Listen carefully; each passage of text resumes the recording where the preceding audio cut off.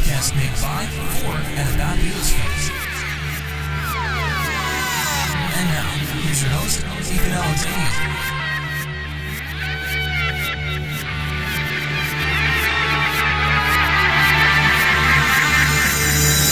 All right, hello. Welcome back to Fans on the Run. One of the shows. I'm going to keep the introduction and senile ramblings brief because I really want to get to the conversation today. My guest today runs what might be my favorite channel on YouTube. He's the man behind the wonderful Pop Goes the 60s channel, which has some of the best Beatles commentary around, and also great overviews of other bands like the Yardbirds, the Association, and more. Plus, the artwork he does for his channel is fucking awesome. Matt Williamson, at long last, welcome to Fans on the Run. Thank you, Ethan. Very happy to be here. Very flattered to get your call. Well, I'm very flattered that you answered my call. Well, I like graphics, and you obviously are a graphic designer, and some of what pulled me into your podcast were the album covers, the parodies you would do, because I love parody, and you did some real fun ones with your guests. I mean, sometimes I feel like I started the show just to do that, and the audio components just kind of like, oh, I guess I have to do that too. So, something I've been doing as of late as a bit of a Beatle palate cleanser, talking about other music. What was the last album you listened to? I just listened to The Rascals' Peaceful World. So I just finished shooting my Rascals series last night. And normally when I shoot, when I'm working on a band, I'll have to go back and listen to some of the albums that I wasn't as familiar with. And what was interesting, this is their second last album, double album. And I had never honestly listened to it well before. And I really liked it. It's super mellow. I thought it was going to suck, but it didn't. What And year was it? Like 71. 71. Oh, yeah. Wow. And two members had left the band by this point. And it's a completely mellow, like blissed out album. And they've got one track, the title track is 21 minutes long. And you would think, God, that's the height of self-indulgence. But it's actually listenable. I'm like, oh my God. The Rascals. The Rascals, yes. A 21-minute song. Yeah. Eat your heart out, Pink Floyd. Who needs Adam Hart Mother when you can have Peaceful World? Rascal? Exactly. So how have you been as of late? Well, I've been good. I've been busy as usual. The summertime here is trying to fit as much as I can in the summer. And I've got a vacation coming up here, so I've been just trying to sneak videos in where I can, and my list is very long. Well, I'm actually going on a vacation too, relatively soon, and I could say this publicly. By the time the episode goes out, I'll be back. Going to hang out with Tom Hunyadi and Andy Nichols of Two Legs in Arizona. Oh, very good. I'm my wallet's already crying for mercy because they're gonna drag me to like 20 or 30 record stores. Bring your wallet with you. Oh, I plan on it. Mm-hmm. Well, say hello for me. I watch their podcast occasionally. I'll bring my wallet. Not sure it'll come back.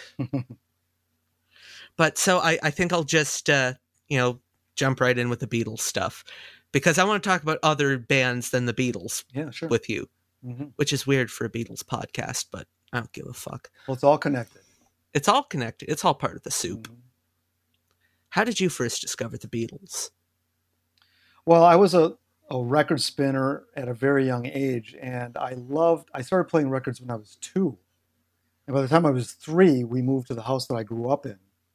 And my next door neighbor, Dan, he had 7 older brothers and sisters. So all the records he had and I had was all 60s stuff. So one of the things that, this is before I could read, obviously. So it was a couple of years before I realized that, hey, these songs with this apple on the label, I really like. So there were 3 singles that Dan had. It was Come Together Something, Hey Jude Revolution, and then the third on VJ was Do You Want to Know a Secret and Thank You Girl. And those 3 45s were up. We had about 25. It was like Steppenwolf and Rolling Stones and all kinds of stuff. But those 3 really stood out.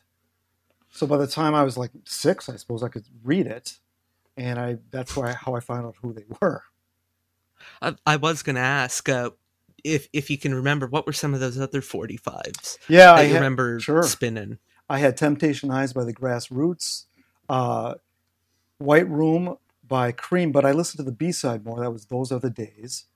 Let's see what else. Simon and Garfunkel, Sounds of Silence. I had bought, my first 45 I bought used was Last Train to Clarksville for 10 cents.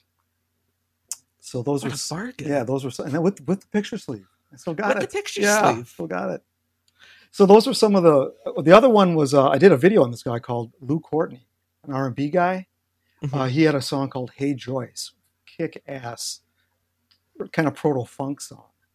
So I had a pretty good, smattering of different type of artists, black and white artists, British Invasion, some of the goofier stuff like Ding Dong the Witch is Dead and things like that.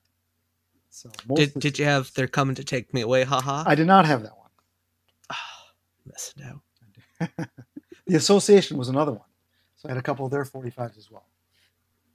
See, the Association's a band I've been trying to get into as of late. Mm-hmm. Like I picked up an album of theirs not too long ago. What's the psychedelic one from '67 called? Inside Out?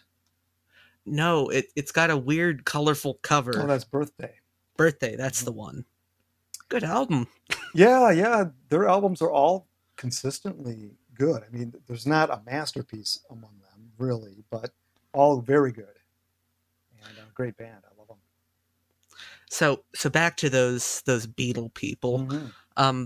How did it go from there? From knowing that you like the Apple, and then you're able to read the label. What next? Yeah, I got a pretty good timeline on this because all my friend Dan, all we'd listen to were singles. And one other thing I'll mention is that I also love the labels. I mean, I'm a graphic designer by trade, and I've always been interested in design. So record labels and the size of the 45 are always just pleasing to me. So that's another way I would choose records before I could read it, because if I like the label. You're giving me such a good excuse to dive into this. Okay, if what are your top 5 record labels design wise? Wow. Well, I love obviously my favorite is the Apple label. That to me is the best label of all time. Oh boy, you caught me off guard on that one. I like a lot of the early 60s style, more so than the late 60s. I'm trying to think of a perfect one here. I've got a pile behind me. I could just go through and probably find a half a dozen of them. But obviously, RCA, the Capitol Swirl, that's kind of cool because I used to make me dizzy when I would watch it. Can't think of any others right off the bat. How about yourself? The one, because a bunch of my dork friends and I have conversations like this all the time, so I already know what my top 5 are. It's like I've always loved the British Fontana label. Oh yeah, that's a good one. The light blue. Yeah, I love any of those like pre-72 Island labels. Okay. Yeah, I've got one for you. It's the Monument label. Roy Orbison recorded on Monument. And one of those early 45s I had was Pretty Woman. And I think my dad stepped on it and broke it or something. And then and that was an original pressing from like 64. So he went to the store and got me a new one. I'm like, this is on a different label. It was an updated Monument label from like early 70s. I was so disappointed, even though I got the same damn song. Well, I'd be disappointed too if like I had Time Is on My Side. And then someone breaks that and then comes back to the house, and it's like that stupid late 70s London label. Oh yeah, the one with the clouds and the early London labels really sharp looking. Those are it's a beauty. They to me though, they still can't hold the candle to the Decca labels. Oh, you like the Decca? Okay. I know you're a Who fan. I am a Who fan, so that kind of plays into that Decca label. I mean British Decca. Oh, okay. Like I'm a sucker for those bespoke British labels. Like the ultimate way to make me salivate is like show me a picture of one of those EMI labels from the 60s. Okay. Yeah. For all of you out there who want to make me salivate, Jesus Christ, I'm not good at thinking before I speak. Well, I'll tell you, I was salivating over singles up until I was 9. And my friend Dan, he was the youngest of 8. His older sister bought him, we were in 4th grade, 3 Beatle albums. So we immediately never played 45s again, played albums. The first 3 albums he got, it was Magical Mystery Tour, Let It Be, and the British Rubber Soul. I don't know where she got an import, but that's what I grew up with, the British Rubber Soul. So those 3 we started listening to, like, oh my God. And then we went in his closet, they had a crate of other albums. We pulled out other Beatle albums like Sgt. Pepper and Abbey Road, Hard Day's Night. And then Sue bought Dan 3 more albums. She bought him Revolver, the White Album, and maybe it was just those 2. So we had almost the whole collection like right away. So it was really kind of cool. I mean, I grew up the generation after the Beatles, so I didn't have the luxury of hearing those songs as they came out, but I did have the luxury of getting everything at once. Mm-hmm. It's like well, I was going to say something and then I thought to myself, no, I'd just be slightly rephrasing what you said. So, well, once I heard "I Am the Walrus," I'm like, that changed everything, and that's why I got into. I really like psychedelic music, and it's a lot due to the Beatles' work in that era. Here's a question that'll probably take up the next 2 hours. No, just kidding. British Psych or American Psych? Ooh, never been asked that. I think I like both. I mean, as I always talk about, there's quite a difference between the two. Generally speaking, the British stuff has a more blues base to it, and the American has more folk base. So you get an acoustic versus a grungier British sound. And I think that the American psychedelic stuff, they take it a little further instrumentally than the Brits do. But I love both equally. I mean, I think I'm biased because I'm asking this, and I've always been a sucker for like the British pop psych, because it may not be as like instrumentally lush as the American stuff, but I think they make up for it in terms of production. Yeah, because the British would throw everything at the wall.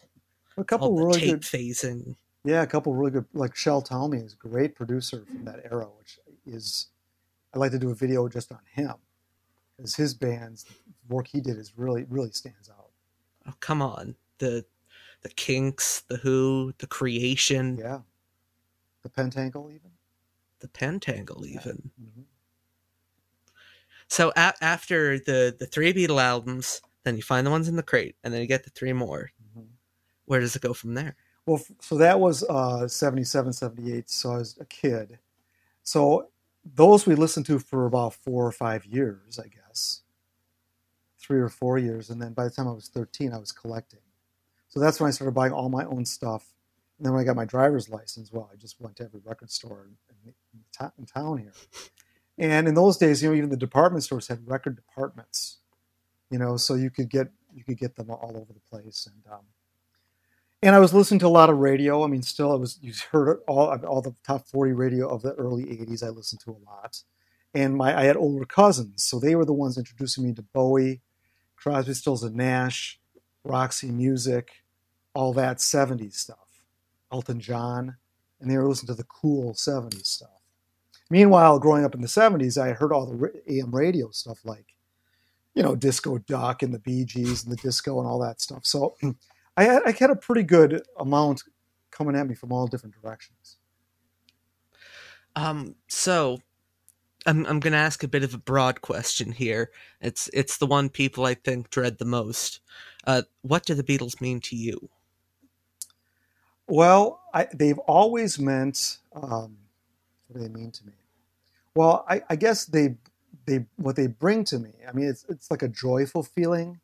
It's not just their music, but it's the whole of them together. The whole catalog, and even how they went through all the changes, the different appearances and clothing, of which they were pretty much leading pop culture in all those different areas.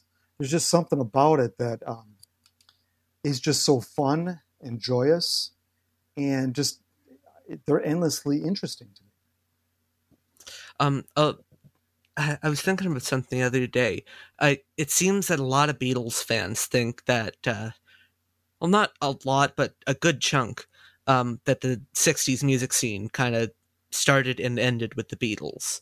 Where do you think they kind of fit in comparison with their contemporaries? Well, I would say for sure they started it because before the Beatles, you had rock and roll was only about 6, 7, 8 years old. So in 1962, when "Love Me Do" came out, one of the things that I never realized was how new that sound was, and how gritty and how just raw it was. Because everything was fairly polished before that. When Elvis went to the army, you had this kind of Hollywood byproduct that was coming out in America of just Runaway and these Del Shannon songs. And some of it's very good, but extremely polished and saccharine. The Beatles changed all that, then everybody followed. And when the Beatles ended, they had left enough where everybody just kind of took the ball and ran with it in the 70s. Because I think the Beatles pretty much had run their course. They had their time, and they were pretty much done, I think. They could have gone maybe, I contend they could have gone another 12 months being on the cutting edge, but then they were done. They never would have been on the cutting edge. And their solo work bears that out. Because 71, 72, it's once the glam stuff starts, it's the Beatles would be on the outs. Yeah, and I didn't realize how on the outs the Beatles were in, say, England or the UK in the 70s. In the States, they were still pretty popular. I mean, they still were played on the radio. Younger generations like myself were listening to them. Older brothers and sisters passed them down to kids like myself. And they never stopped being somewhat popular. But they were, I guess, they seemed like they were old, It was only like 6 years before, I mean, I didn't even find out they broke up until I was probably about 8 years old. How'd you handle that news? Well, I thought they had, because I know they didn't have any new stuff. And you could tell, I mean, some of those dates on some of the albums, so you knew the dates. And I asked a neighbor girl who's older than me, I said, did the Beatles break up? She said, yeah, I think so. And that was probably about 1976. It wasn't even known. Around the neighborhood. Neighborhood kids didn't know. But that's just, it was mostly. If there's one thing you can take away from this show today, it's that the Beatles may have broken up. Sorry to be the bearer of bad news. You wouldn't know watching some of these YouTubers like myself. They're as popular as ever. Well, speaking of YouTubers like yourself, how do you feel about the current state of Beatle fandom, so to speak? Well, I just did a video on this, actually, with a couple of guys. Well, the fandom is more interesting to me than any of the new stuff coming out by these old dinosaur rock stars. Because the fans take a lot of different approaches, and some get really deep into it, to the point of almost worship. And that's where I draw some lines. They're just people, and I admire the music, but it stops. I don't have to like their personalities. Yeah. They're just people like you and me, flawed individuals. So some people take it very far, and it really doesn't make for very good conversation when you're analyzing, trying to have some honest analysis of their music or their career or where they fit in the bigger pantheon. They're a little bit crippled with adulation, I guess, is what I would call it. And something I've noticed talking with some fellow Beatle fans, it seems like with all this stuff, everyone constantly saying the Beatles are the greatest band of all time. The Beatles did everything. Like everything happened because of the Beatles. They get kind of tunnel vision, and they won't listen to other things. Yeah. It's like, well, why would I do that? I have the Beatles. Yeah, that's very true, and I know that because I had some tunnel vision myself at one time. And although I listened to all 60s music I could get my hands on, the stuff in the 80s and 90s when I was a teenager in college and in my 20s, I had to kind of reconcile, because I couldn't go around saying, well, man, Pearl Jam sucks, or Nirvana, this is bullshit, because it wasn't. And I knew that it wasn't, but I always generally liked older stuff. Like I watch old films from the 40s and 50s. I liked older music, things like that. I had a really hard time judging stuff in the present day. It's difficult to do. You sometimes need a little time to pass. So what you have to do is, you need some perspective off of what came before. You obviously can't get what's to come because nobody knows. But that's where it gets kind of interesting. Some people, not everybody thinks of it that way. And I didn't for a long time, but I do now. Well, you kind of touched on. Do you think there's a kind of a Saint Beatles mentality at this point? Of the Beatles themselves, or fans, you mean? Or? The Beatles themselves. Yeah, there's certain camps. You're no longer just on Team Beatles. You're on Team Paul or Team John, or there's even a Team Pete Best. There's all these things that I guess there's nothing wrong with that, but sometimes when there's a conflict, say, well, like let's talk about one of these authors here, Philip Norman, who stated that John Lennon was 3/4 of the Beatles. Now, that's a ridiculous statement to make if you give an honest listen to their music. And so those are the kind of things that some people have a difficulty talking about and trying to say, hey, what really went on here? Who contributed what? And let's have a look at this. It's not a quick conversation, but those are the kind of things that I've been discussing on my channel. Well, you touched on Philip Norman, and you're doing all the legwork for me. I don't even need to segue. It's like let's talk about some Beatle books. What was the first Beatle book you ever read? Well, I bought when I was a kid. There was very few books in my library. There were a couple, and the Beatle ones or any of the rock and roll ones, they had the pictures cut out, so you never could get the full story. So I ended up buying Nicholas Schaffner's book. I forgot how old. I must have been about 13. So about in those, I'm going to the mall, going to the bookstores. That book was still in print. In fact, there was an updated version when Lennon got killed. I bought that one and the Beatles Illustrated Record by Roy Carr and Tony Tyler, I believe, the authors. I'll take your word for it. And those books were really great starting points and those were written in the 70s. And there was, I can tell you that those were not overly, those were not just adulations of the Beatles' careers. Those are rather critical. So I thought, they were great writers too. And by the way, Philip Norman, for all of his biases, he's a very good writer. So these other two books, Schaffner especially, and Carr and Tyler, rather biting commentary, especially when you get to the solo years. So I grew up listening to the solo years with some of that rhetoric, supporting it, which was not positive.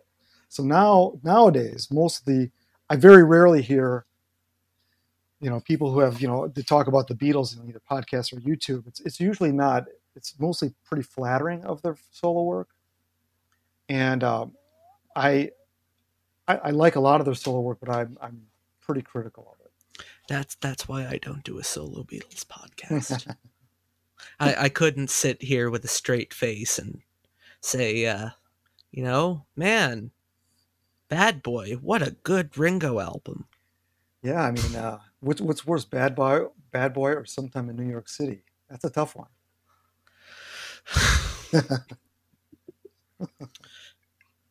Is neither an option? Well, it could be a tie, I suppose. I mean, I would say one is more embarrassing than the other, but that may be a topic for embarrassing for different reasons. Yes, indeed. I mean, Bad Boy's not great, but you can't exactly say the name of the first song on Sometime in New York City at this. That's very true. Juncture. That's very true. Not without repercussions. Yeah. Yes. Well, I certainly don't feel comfortable saying it. There's not a need to say it. No. Maybe at some point in the future there will be, but at this point there's not. No. It's the woman is the something of the something. Yeah. I almost said It'll be interesting to see how they handle that next year with the Sometime in New York City Super Deluxe Uber Crate. Is there going to be one? I think Sean Lennon confirmed it on Instagram. Boy. Someone commented, like, when are you going to do this Sometime in New York City? And he put 2022. Wow. I don't think it's deserving of anything special. Maybe a nice pressing of some sort, but I don't know. I just don't think it's worthy of it. But the Beatles. It's one of those albums that needs 10 colors. Yeah. How about we get one with Frank Zappa's face plastered on one? On the live, the scumbag side. In reverse. Frank Zappa draws all over the cover. There you go. Yeah, but I mean, they're both dead now, so that'd be kind of hard. You could probably still fit the pen in the hand if the hand still exists. Yeah. So it's funny. A lot of the solo stuff. It's touchy to talk about some of that stuff. It's funny how some people won't talk about it just because they fear of the bullying and the repercussions of saying something that people don't agree with them on. But an honest review is just one person's opinion, and some people can back it up better than others. I mean, if you're bringing in some perspective, on why it's good or why it's bad, and have some criteria. It's really about the criteria you set for yourself, and a lot of people don't do that. Well, I'm going to be a little self-critical here. That's why I feel like I'm not good whenever I go on other shows to talk about albums. Mm-hmm. It's because I'm not good with like the criteria of what makes it good and bad. It's just like I like it. Yeah. What do you like about it, Ethan? I don't know. Sounds good. Yeah. I heard you say that on one of the podcasts once, and it is difficult to, like, for instance, take sometime in New York City. I've seen people rate that as high as 7.5 out of 10. All right. Well, if Rumors is a 10, are you telling me that Sometime in New York City is that close to a 10 or to Rumors? You can start to say, well, if this one's a 10, I mean, there are certain benchmarks that are albums that are just universally accepted as good. Not too many people are going to say, hey, Rumors, that really sucks. It's a bad album. This other album is better. I mean, that doesn't get said. And there are some things that are just universally really good. It doesn't mean they're flawless. We can talk about Bach if you like. But, I mean, there are some really fine pieces of music and some really not fine pieces of music. And it's easier to say why things are bad, I think, than there are reasons to say things are good. Well, I want to jump a little to the left, I guess. I don't know where I was going with that. Back to the Beatles' contemporaries in the 60s and criticism. Yes. I wanted to ask you this in particular because I think you'd have some interesting thoughts on it.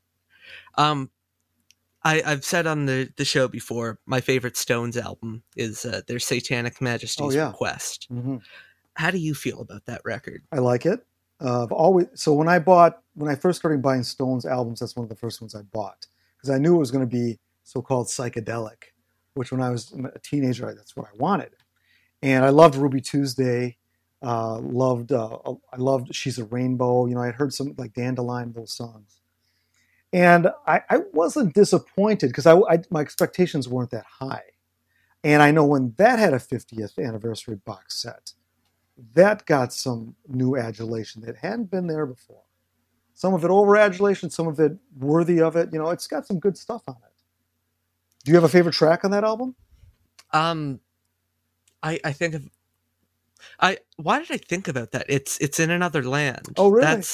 Yeah. I think that's one of the finest songs the Stones ever recorded. Bill Wyman song. I think I'm coming from like a, Syd Barrett kind of school of thought. Yes, that would be very Syd Barrett. My buddy loves that song.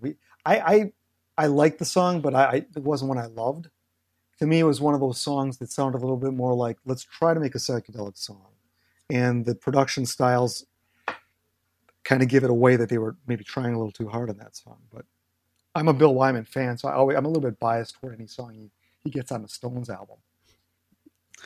The first time I heard it, I'm like, this is really good. It's man, someone's doing a really good Steve Marriott impression in the backing vocals. Yes, And then I read the thing, and it's like, oh, he and Ronnie Lane were there. that's correct. So it's kind of a Small Faces album. Kind of, yeah. Not an album, song. God, Mhm. I need to read a dictionary before I do these shows. See, now you're not just listening to the show, you're experiencing it. And you can probably realize how much of it is just me. It's just self-doubt. If I might. So kind of back. Okay, I'll definitely edit out some of this shit. Of the Beatles, of the other.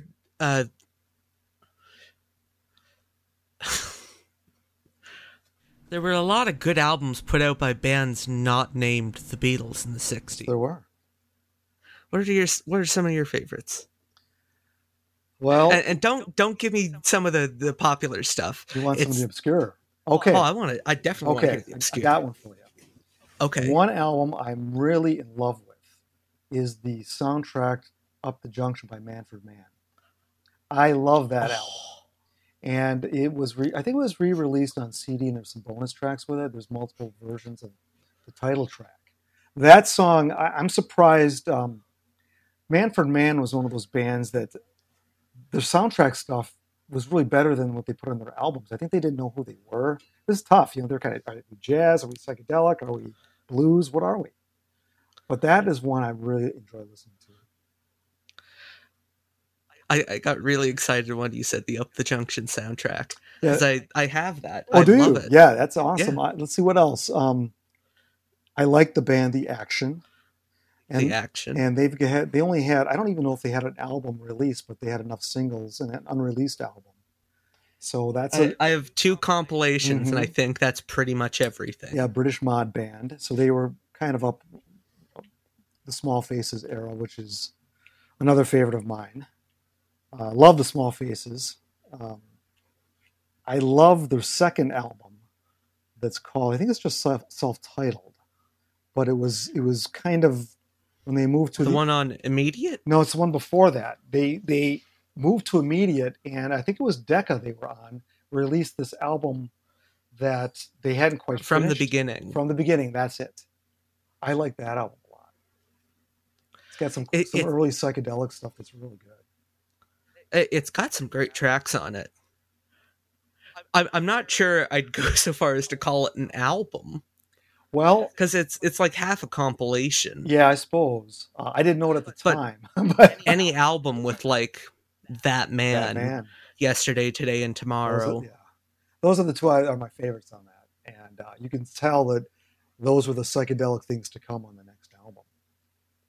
Well, the Small Faces were the gateway drug for me into this wonderful black hole, rabbit hole, whatever, some kind of hole, into British psych that wasn't popular. Yeah. You know, someone recommended me Ogden's Nut Gone Flake. Yes. Listen to that. I liked it. And I went on one of those websites that's like, if you like X, you'll like Y. And, told me you might like Odyssey and Oracle by the Zombies. Oh, there's a band I totally love. That album I got in fact, when I just got my driver's license, I went down to the biggest record store in town, downtown. And there was a double album called Time of the Zombies. And it was one half of it was the full Odyssey and Oracle, and the other half was like the early singles, and then one side was unreleased stuff. So that was like the perfect Zombies album to start with. So the British stuff, and this would have been in the late 80s. See, in the 80s, there was a resurgence starting. So I was able to start to collect stuff fairly easily at that time. The 80s would be a good time, or probably the best time out of any, to get into like the obscure psych, because those series like the Great British Psychedelic Trip, the Rubble. Yes, I remember buying a lot of those. In fact, just to give you an idea of the time, how things move so quickly. I was buying albums still off and on, and there was it was not British Psychedelic Trip, I think it was Psychedelic Snarl, or it was one of the other series. Oh, yes. And there's a guy, are you familiar with Elton John's band, a guy named Caleb Quaye? Yes. So Caleb Quaye had a single. It's a kick-ass psychedelic single. Both sides are kick-ass. One's called Woman of Distinction, and the other side is Baby, Your Phrasing is Bad. So one of the albums I had gotten at a record show, and it was maybe the Rubble series or whatever it was. So it took my buddy and I, that would have been in about 1990 or so. It took us 10 years, and we found Baby, Your Phrasing is Bad, and we ordered the album from England. And that very week, my buddy downloaded it on Napster for free after trying to get it for 10 years. So that's the difference the internet made for a lot of us collectors. I mean, it's just time warped. So, and in fact, there's another band. Are you familiar with the band Nirvana? Yeah, the Smells 60s Like Teen Spirit. Yeah, the 60s band, Rainbow Chaser. Right. Well, I bought that album for $45, and I didn't like it. Simon Simopath? Yes. And this was at the time I didn't like it. It was just a little too... Well, if you don't like it, you can send it to me. Well, I'll give you the $45. Well, what's weird is I had a nephew of mine who got into music. This would have been in the early 2000s, mid-2000s. He mentioned that album to me. I mean, that's a super obscure album. And here's some 16-year-old in 2006 knew about it. And I was just shocked. But the internet, Well, that's the beautiful thing about the internet. It's a lot of the older music fans out there, a little bit snobbish. They always poo-poo on streaming. Mm-hmm. It's without streaming, like this new generation wouldn't know about all these great bands. Like at this, like snap my fingers, I can go onto Spotify, and Spotify can lead me down this rabbit hole. It's like, oh, what do you think about The End? Shades of Orange, and then band. Okay, why not this? Why not that? Why not that? It's amazing what streaming has to offer. Some really obscure stuff, and I'm glad to see that, because it's nice that some of these bands are finally getting recognized. And I had to throw a mention of Shades of Orange in there. Well, that's another Bill Wyman produced thing. Well, yeah, it's one of the most expensive 45s I ever bought. Oh, you have it? I have an original Decca. I do not 45. have. I don't have any original British stuff at all on 45. That's the only one. Because it's all, $1 billion. Yeah. It's like, Path Through the Forest by The Factory, $10,000. Really? Oh my God. No. Oh, it's something like that. Obscene pricing, I'm sure. Well, that's what happens when you sell 2 copies. Very true. But that's what happens when the internet comes along and people start getting into this stuff, and there obviously is a demand for 60s music. And I guess a question I have for you is, younger people are finding 60s music, I guess, through streaming, and there seems to be quite a niche building of younger people that are into that music. So what is it you're seeing from your end? In what way? Well, just the number of people. You have a circle of friends that are into this stuff. How extensive is that circle? And does it affect a lot of people just a little bit? Are they really into it? Or the circle I've met through the internet, they're very into it. Mm-hmm. They're into we're all kind of into slightly different areas. But one of my best friends is kind of in the same British pop psych world as me, and so we're just constantly sending each other here's the Cherry Red box from a couple years ago. It's like, here's volumes 1 through 5 of Rubble, and it's wonderful. Mm-hmm. Thank God for piracy. Yeah, it was hard before. You had to actually pay for this stuff. It was even just hard to find. You couldn't even pay for it. So when I was a teenager, I used to get trade magazines and send stuff away. I used to buy stuff from a store in New York called Midnight Records. And I actually bought my Beetle Butcher cover through the mail, through a guy in Seattle, for $150, sight unseen. Not even a picture. I bought it. Just like a little thing in the back of like? Well, the magazine I read, it was a newspaper. It was called Goldmine, and Oh, there were a Goldmine. couple others around, but there was a lot of advertisement in there, and a lot of stores advertised their inventory. And that was a place. That's the only place I could get obscure stuff. That's where Midnight Records. There was a reissue. I got the first two Electric Prunes albums. There were imports from England, and I bought those mail order from Midnight Records. And they were like about $18 a piece, which was a lot of money to spend on a record. Well, that's another one of the beautiful things about me, or this whole Spotify era of this. It's like take a band like the Idle Race, for example. Like their shit was out of print for like 20 years, but they're on Spotify. Yeah. And so it's almost not fair to some of us who actually collected this stuff the old-fashioned way to see people get it so easily now. It's like, that's not fair. Yeah. I actually worked for that. Well, if you knew how much I ended up paying for a copy of the first Idle Race album, well, that, I think that argument would settle. Yeah, there was kind of, in 2015, I noticed there was like a jump up in all the pricing of vinyl. And it was almost like collusion, like planned. In other words, you could still get in 2014, you could still get a Zeppelin 2 mint condition for $6 or $8. Well, starting in 2015, they figured, well, these classic albums we should really be charging in the $20 range for. And that just started everything going up in price. And some of it's artificially high. I mentioned album rumors before. I sometimes go to the half-price books in my town here, and they had several rumors albums that were like in the $20 a piece range. I thought that's too much. I mean, this album sold. Rumors is one of those albums that should be, $5, if not the dollar. Well, he only sold 10 million of them, so it's not rare. Yeah. And good copies are easy to find. So those sat there in the bin for a while. Rival record stores were selling for like, $12. Which seems, that's about right if it's a good copy. So, it's, I guess, what you can get for it. But people are buying them. I mean, you see all these incredible, expensive new releases. And people are buying them. It's always sickening, isn't it? When, like, a popular artist dies and, their stuff isn't terribly expensive. Like, I'll use Bowie or Prince as an example. Like, you could probably get, Ziggy or Diamond Dogs for like $10 before. Yeah. Now you'd like be hard pressed to find them for under 50. Yeah, maybe. Yeah, for whatever reason, death does increase the value. We saw that when Elvis died. That was the first time I witnessed that. But yeah, you get in the news, you go on the charts again. And but I think these prices will tone down at some point in the near future.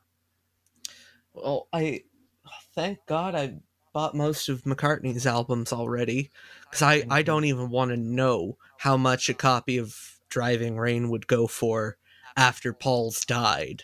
Oh, that was one of those that, was it ever released on vinyl originally, or just, yeah. It was released, but, no one bought it. Yeah. They made like 2 copies or whatever. Yeah, it's all CD.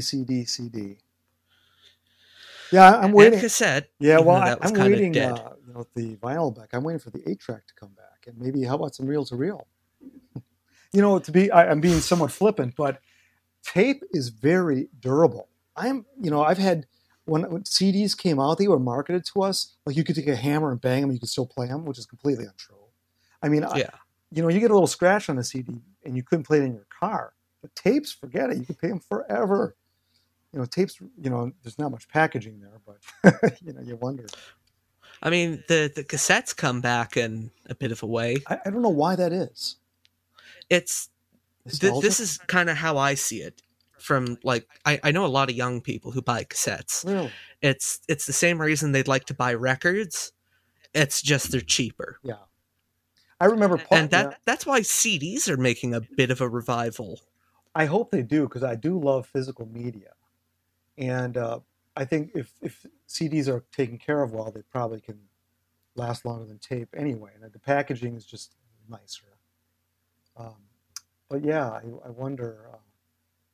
if it's more of a nostalgic thing. I personally, I've got collections of movies and stuff too, and I've always had physical media. This is all bought before you could stream it or download it, and I've not gotten rid of any of it because it's not like it's always going to be available to you through a streaming service. I don't know why people would think that.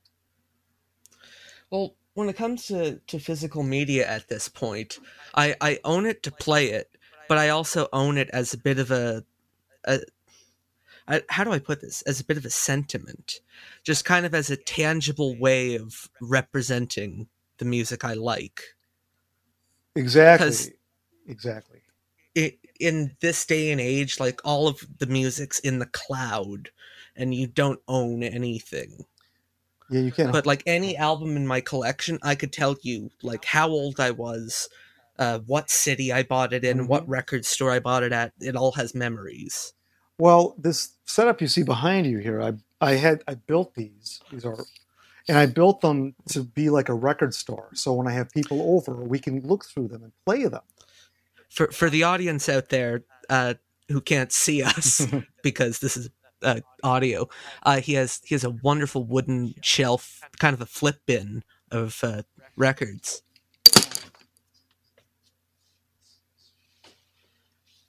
He is pulling some records. Wow, you pulled some records.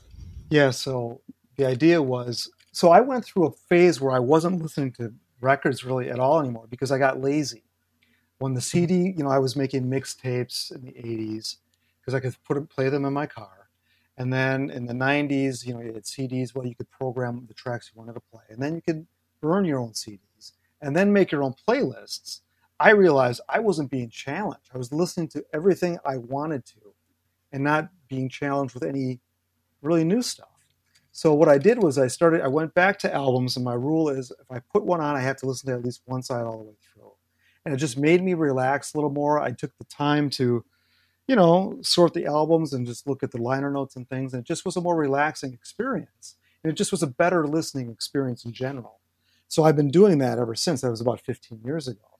So when I built, and this is kind of a temporary place I'm in, but my ideal is to have all this stuff open for people. When I have them over, you can have a cocktail, spin some records, and then everybody starts telling their stories. Oh, I saw these guys here, or I remember where I was when I heard this. It's just the most fun thing. So that's kind of why I did it this way. Well, it's a very attractive setup, and I'm very envious. Well, it wasn't that expensive to make actually, but I do know a carpenter, and he helped me with it, so that helped. But yeah, there's some really good systems out there to buy too. I like it this way, so you can flip through and see, as opposed to stacking them like a bookshelf. It's really hard to go through them. It takes up more space this way, but what are you gonna do? I've kind of settled on a bit of it feels like a hybrid model where I have like the IKEA cube shelves, but I have the dividers in them like how you would at a record store. Do? Okay. So I can kind of, if I tilt my head, it can kind of feel like that. Mm-hmm. Yeah, space is at a premium when you collect the full albums. CDs are not too bad, but yeah, space. Although sometimes it probably takes up more space than it needs to, because I'm very guilty of buying albums with pretty much the explicit intention of them being 12-inch singles, pretty much. Okay. It's like, oh, I want to hear Kicks by Paul Revere and the Raiders. Mm-hmm. Great, that's a good song. Take the needle off, put it back. Yeah, for that kind of stuff, I still listen to most of my music on my computer. Yeah. So, I mean, I've got, I don't know how many thousand songs on here, but that's just the easiest way. And I do both. I do have an 8-track player that's right back. It's my parents' original one. And when I have my 70s parties, I bring out the 8-track and bring out all the vintage stuff, which is a lot of fun. How extensive is your 8-track collection? Not very. I've got a couple of nice, because they used to have these carrying cases and these carousels for your desktop and stuff. So I've got about maybe 4 of those small ones filled with tapes, but it's all 70s stuff. Nothing really, nothing collectible. Not yet, that I'm aware of. Anyway, if you had a couple Hollies cassettes on one of them, theoretically, you could have on a carousel on a Yeah, carousel. you could. That's right. Speaking of the Hollies, Speaking of the Hollies, there's a new book coming out on them. So is there there? is. There's a couple books. The drummer Bobby Elliott just did a book recently, but I read the association videos I did on my channel. The source was a guy named Malcolm Searles. He's a British guy, self-published, and his Hollies book just came out, and I really? just bought it. I haven't even gotten it yet, so I'm going to be doing a series on the Hollies because I love them. They're talk about a great pop band, psych pop band too. It's the Hollies are a bit of a complicated bunch for me. I'm a big fan of everything up to when Graham Nash left. Yeah, I think. And then after that, I can only kind of find it listenable.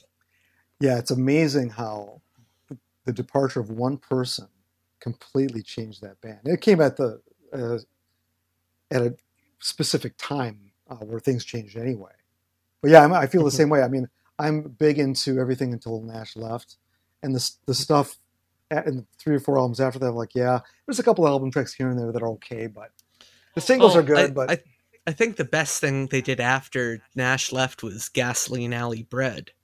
But yeah, that's not bad. I like Long Cool Woman is a good song.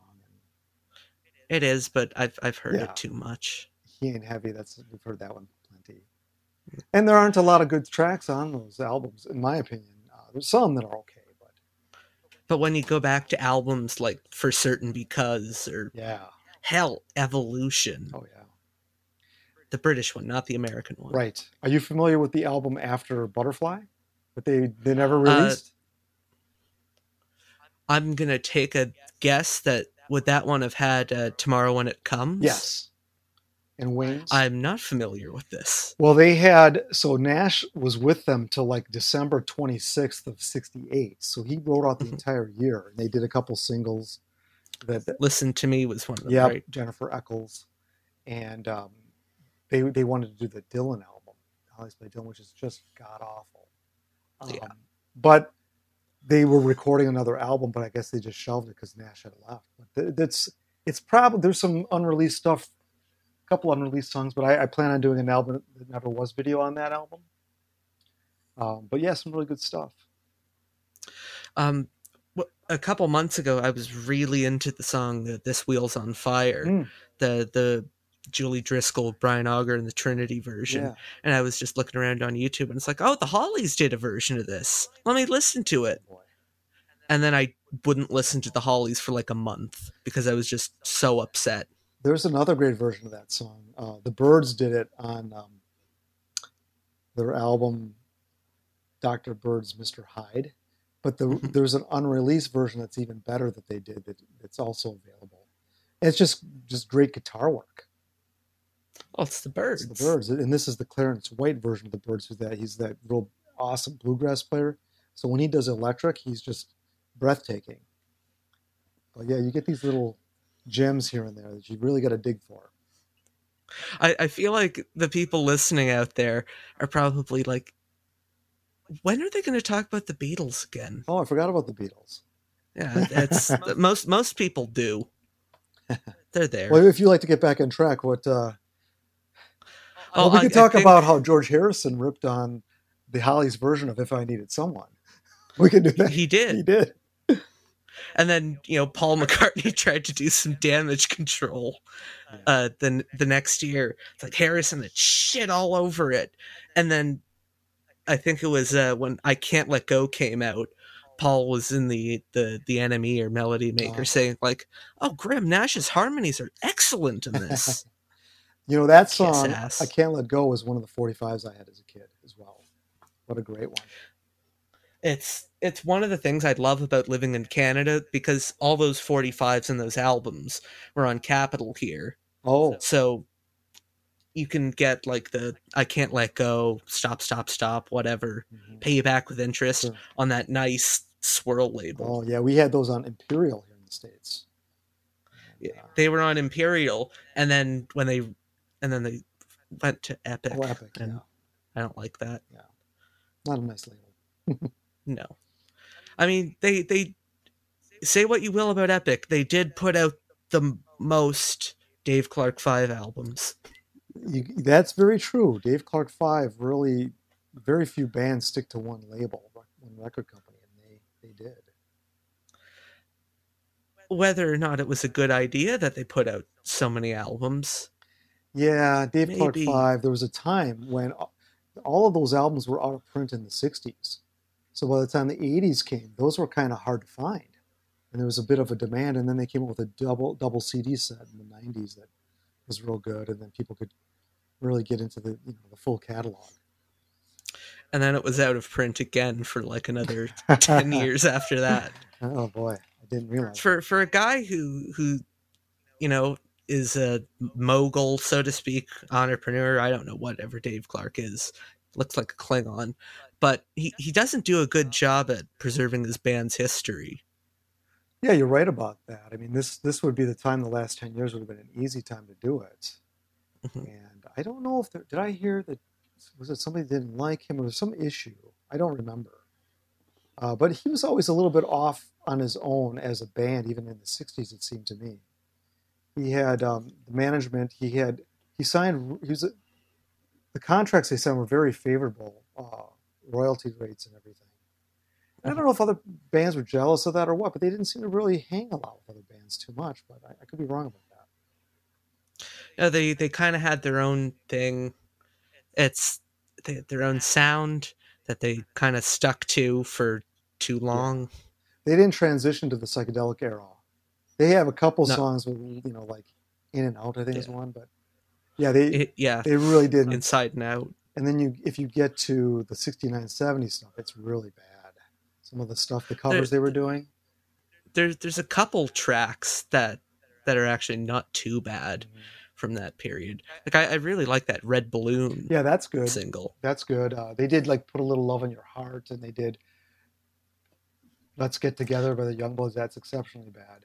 But they were pretty much done after '70, I think. Yeah. It's they just didn't move with the times. Right. But back to those Beatles. Yes. They. This is the part of the show where it's the I really need to rename this part of the show because it feels kind of satirical at this point. Quick fire questions, Mhm. where the answers are almost always not quick. What's your favorite Beatles song? Well, I don't have a favorite song, and that's Oh, the honest thing. I don't have a favorite song, and I've never really had a favorite song. I mean, I love so many of them. Sorry to disappoint you on that question, but I don't have one. do you have a top five? Well, there's some songs I've been listening to more recently that have. One of the songs and when I say recently, I mean like the last 10 years. Um, Mhm. but the song "Something" is a song that really, still really gets me deep. I've always said that I think you can make the argument that might be the Beatles' best song. Um, Not everybody would make that argument, but I think you can make a decent pitch for that because it's just the melody is so beautiful. It's produced perfectly. It's like 2 minutes and 59 seconds of like almost perfection. And As I think Frank Sinatra once said, it was the best song Lennon and McCartney ever wrote. he did say that, but he did retract that. He was saying it by '78. He was saying it was by George Harrison by that time, so he finally got it right. But yeah, that's a song that I've been going back to a lot more now that you hear the deconstructed tracks. I don't know if you've listened to those a lot. The rock band stuff. That and there's other people that are using software to separate a lot of the instrumentation, which some of it's very good, some of it's not. But that song's interesting to listen separated. Well, that's one of the most interesting things about this digital age of the Beatles. When that Rock Band game came out and all the multi-track stuff got leaked, like I have all of them on my computer, and if I'm bored, it's like, okay, let's go into Maxwell Silverhammer and listen track by track. And it's like, okay, this is the drums, this is the guitar, blah blah blah blah blah. I did download the Rock Band mixes, which I downloaded for at the time. They put some cold endings on some of the songs, which I thought was really cool. Or some of the fade outs might be a little longer, or they were a little Yeah. different. And so that I thought that was kind of cool because my kids we got them Rock Band, and they were little when it came out. They were into it. Now, on the flip side, let's hope you have an answer for this, though. Okay. What's your least favorite Beatles song? Least favorite Beatles song? Well, I guess of all the original stuff, there's very few fillers for me. I mean, some songs I don't. I mean, I guess I would prefer. Maybe I'm Amazed on Abbey Road to Maxwell Silver Hammer. Yeah. So if that is a hint, I guess Maxwell Silver Hammer is a little bit of a song that I have a problem with, only because it's a little bit overproduced. It doesn't. Even Oh Darling is a little bit overproduced, and Paul went a little too far on both of those tracks, and I think that tarnishes Abbey Road a little bit for me. A lot of people say Abbey Road is the best album. I wouldn't necessarily say that, but I think they maybe went a little too far on those two songs. I wouldn't say that. Maybe the second best Beatle album, but not the first best. Speaking of best Beatle albums, what's your favorite Beatle album? Favorite? Well, the first album I ever listened to was Introducing the Beatles on VJ. So that's essentially the first album. That's basically Please Please Me. I still love listening to that album all the way through. That takes me back to my youth, and it just has so much energy. And that's probably that. And then my other one is when I got into the other Beatles albums that I was talking about earlier, the two that I played the most probably were Magical Mystery Tour and Sgt. Pepper. To me, those were two halves of a double album. And 1967 for me was a year, and the Beatles music show this more than anybody else's, is the color that you can add to music, the beautiful layers and textures in the production, and just the nuances that were being added to music at that time. And I think color is the right word. And that's, one of the things that really drew me into those two albums. And now I think that's the first time someone said introducing the Beatles for that question. Oh. There's a first for everything. What's your least favorite Beatle album? Well, I guess Yellow Submarine is probably the one I listen to the least. Although I've appreciated the George Martin scores over the years much more, and sometimes I'll just listen to those. But I thought that was a big missed opportunity. I thought they completely botched that release. I thought they could have, there's other songs that could have been added to it and still kept. What I think they should have done is the Beatles were getting lazy. And I think if you've heard George Harrison's Wonderwall album, there's some very good music on there that I think. I love Wonderwall. That I think that is maybe the approach they could have taken as a band for side 2 of Yellow Submarine. I mean, shave off a month in India. Come on, get back to work, guys. Come on, So that when I look at it now and look at, not that they should have worked harder because they put out so much. That's in the Beatles' defense, though, that album was like 90% the Remo 4. Yeah, you're right. It was the Remo 4. But it's an album that I think that they're probably a little embarrassed by, which is why that song track came out remixed. What was it, 99 or something? Yeah. So, that's nice. And with that being said, I'm going to pass this over to today's sponsor, me. And then I'll edit in the little, listen. Hi, I'm Ethan Alexanian, founder, president, and CEO of Fans on the Run. I hope you've enjoyed the show so far. I certainly have. Oh, what a good time it's been. The show is also streaming on all of the major podcast distribution platforms like Podbean, Spotify, Apple Podcasts, Google Podcasts, and many more.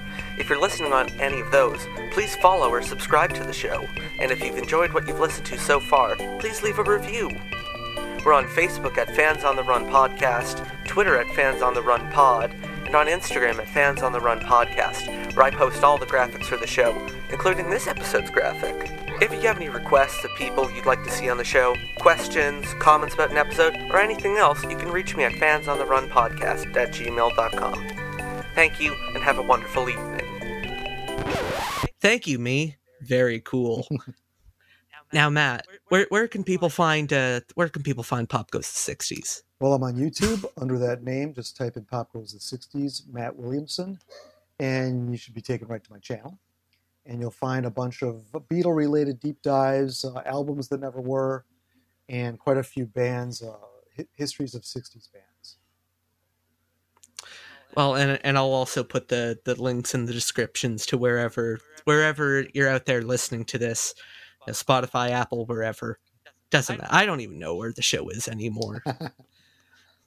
It's all gone downhill since it left YouTube. But Matt, thank you so much for coming on the show today. It's been a blast. Well, Ethan, thank you for having me. I enjoyed talking about some of these obscure bands. I hope others enjoyed it as well. Well, but the show's not for them; it's for us. Well, in that case, we'll have to do it again sometime. Yeah, I'll take you up on that offer. Very good. I'd be happy to. But to everyone else out there, thank you for listening. You can go home now. Bands on the Run is produced by Ethan Alexander. Additional voiceovers by Richard Phillip. This has been a Showtown production.